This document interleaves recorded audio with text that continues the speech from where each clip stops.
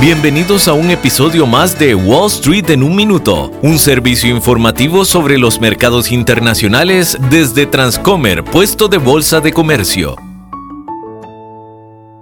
Hola, soy Arturo Londoño, corredor de Bolsa de Comercio. El gobierno de Bahamas busca registrar su nueva moneda digital respaldada por su banco central en las principales bolsas de criptomonedas del mundo. El país isleño se ha mantenido activo en este espacio, incluyendo la organización de la principal conferencia sobre criptomonedas de esta semana, y ha acogido a unos 2.000 criptonativos y empresas de Wall Street que buscan invertir en este emergente mercado. La adopción de criptomonedas a nivel nacional no parece ser necesaria para cosechar las recompensas que dichas transacciones están trayendo a sus costas.